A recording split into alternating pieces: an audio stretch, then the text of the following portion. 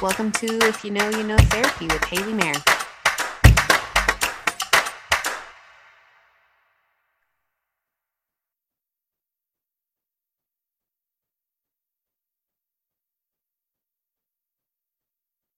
Moving on to area 2 of the different areas of wellness is the one that I work with a lot, the emotional well-being. Emotional wellness, it's more than just, I think, just the basic baseline emotions. It's also to be not just be aware of your emotions, but to learn how to treat them as another relationship, how to be able to be aware of what is going on, how to know how to accept those emotions, find needs. You're treating this part of you as a part that needs to be specifically looked into and know how to express that part's needs. Okay, there might be a part that for emotionally I need, but my physical wellness does not need, or vice versa. And your emotional wellness isn't just about how am I emotionally handling all the different things. It's also about what do I additionally need to be able to be a more rounded person. So that's kind of all. I mean, I think if we were to be in just a general theory class, I think that would have been, oh, that's just vague enough to be a good theory, but let's get a little more specific. If I am looking at my emotional well-being, I'm looking at, do I feel like I can freely express my emotions, or do I feel like I often belittle them or ignore them? What usually happens with those emotions? What was I taught? I think if you were able to look back and think about someone who you feel like is a well-rounded emotional person, you're probably thinking about someone who accepts their emotions. They don't demonize them. They don't try to ignore them. You're probably thinking about someone who honestly feels comfortable in their own skin. That's usually a good explanation of someone who is good with their emotional well-being. And to be fair, when I ask people to do that kind of an activity, many of them state that they have never met anyone who's good with their emotions. And I think that that's an important thing to just be aware of, because some of us really haven't, especially when talking with Claire and things like that. And earlier episodes, we've talked about how that emotional well-being is something that has often been glamorized. If you look at the times when Freud became popular and things like that, it was very glamorized about the psyche and things like that.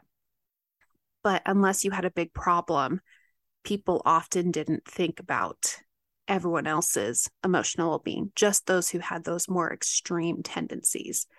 And I think that in a way has also gone into today's world, because what I've noticed is that I get a lot of people coming in who will talk to me and say things like, well, it's really not a big deal, so I don't really need to worry about it. Or they do the opposite, where they make something that to others might seem like a simple situation into a bigger deal, because they feel like if they don't, they won't get the credit that it deserves, that it needs to be looked at.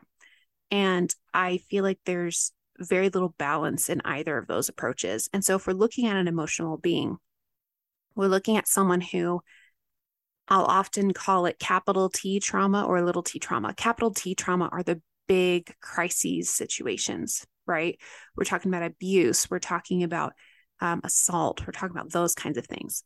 Little t trauma, we're talking about things that are smaller than those big T trauma situations, but they're still trauma. And that could be anything from getting a paper cut to our mom telling us not to talk to us right now, she's busy, and feeling we're being put aside. And I think both of those things are really important to notice, that I don't really care which version of trauma it is. They're both valid in their own space, that something is going on. And so when it comes to emotional well-being, we need to first of all validate that whatever it is we're feeling emotionally, it has a space. Now, what we often feel is that our emotions are maybe too much for us. So that's when we start learning how to avoid them. We become very avoidant with our emotions. In those situations, I think the best thing to well-round ourselves in our emotions is to practice, how can I just be curious about the emotion? I'm not doing an investigation. I'm not looking into it. I'm just being curious about what it is that it's bringing up for me and what it is that it has the capability of working through with me. And I think in those situations, it's essentially taking a small bite out of a big thing. And we're realizing we can't just go into the huge project of it. We need to just be able to take little by little. But it's also through practicing every day what it is that in our emotions we are working towards. So that looks like daily check-ins. That looks like daily learning how to identify what emotion it is I'm feeling. I have some clients that they literally take an emotions wheel. And if you don't know what that is, it's usually like a rainbow. I like the rainbow versions because it gives me a little differentiation to be able to look through them because there's a lot. It starts with the core emotions where it's like sad, happy, depressed, or mad, those kinds of emotions. And then it breaks them into some more detailed emotions. And then it breaks those down to even more detailed emotions. I believe there's only really 3 tiers on there. And I think that's all you need for right now. So when it comes to emotions, I have some clients that they literally print that out, put it on their wall, and they practice identifying it. And some I have to give them that homework of 3 times a day, usually around a mealtime, because that's the easiest time you're already sitting. 3 times a day, I want you to sit down and I want you to look at your emotion and determine what it is. Like, what is my emotion right now? And that's their daily practice of taking care and knowing what their emotion is. The next step is identifying, once I know what my emotion is, what customarily is the need that that emotion has for me. So if I'm angry, maybe my need in that emotion is that I feel like something has been done wrong to me.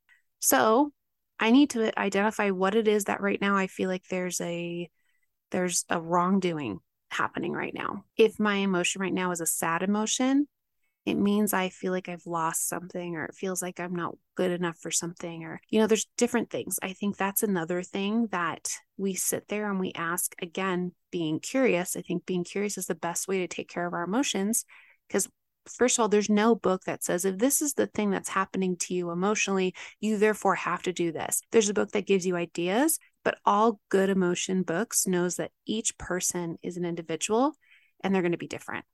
Okay.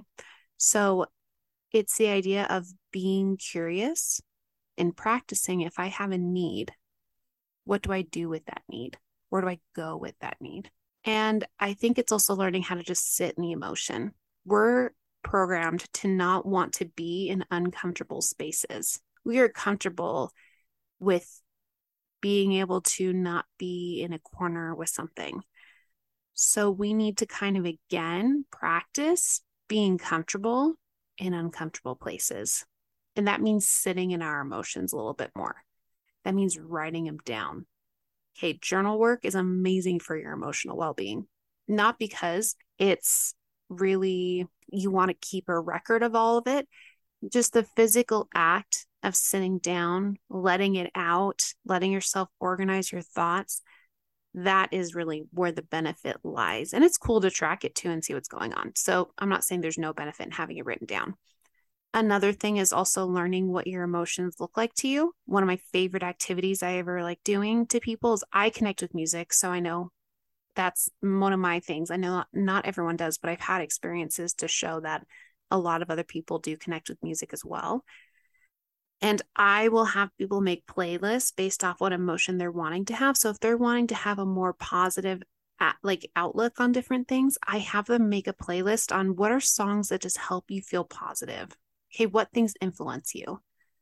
If you have a playlist of I just want to feel sad, but in a safe space sad, they make playlists of that too. And that's you learning how to, first of all, identify the emotion and confront it, and be able to not confront it. I feel like that word might be taken the wrong way. I know what I'm meaning by that, but it sounds like a pretty conflict inducing word. Just being able to validate it and being able to recognize what it is that this certain music piece does to bring that out for me. And so I also do this if you're just starting. I have people take that emotions wheel and take those 5 middle emotions and find a song that helps them feel that emotion for each one. Scared, love that one, because everyone knows what some scared type of music is, whether it be it's like a soundtrack to a scary movie, or there's sometimes some heavy rock will bring up that scared feeling. Sometimes it's like a really slow melodic minor keyed song. And that also brings it up. For kids, I'll bring up the music of when in The Lion King, there's the wildebeest stampede. Most kids know that, and they automatically get into this like, oh, that's scary music, right? And so they know that that's what it is. And so if you need help identifying what your emotion is and how you feel it, I would say go to music. But the same can be done with art. Okay. I love looking at certain pieces and being like, that is happy. That's scared. That's, the scream, scary picture. We all kind of identifying it. Whatever medium connects with you, try it out, see what it has to do and how you can connect with it. And I think go from there. Thanks so much for listening. If you have any questions or if you want to just reach out, you can find me on Instagram at Haley_the_therapist. So at Haley the therapist with spaces in between. Also be able to reach me if you need email at iykyktherapy@gmail.com. I would love to hear from you.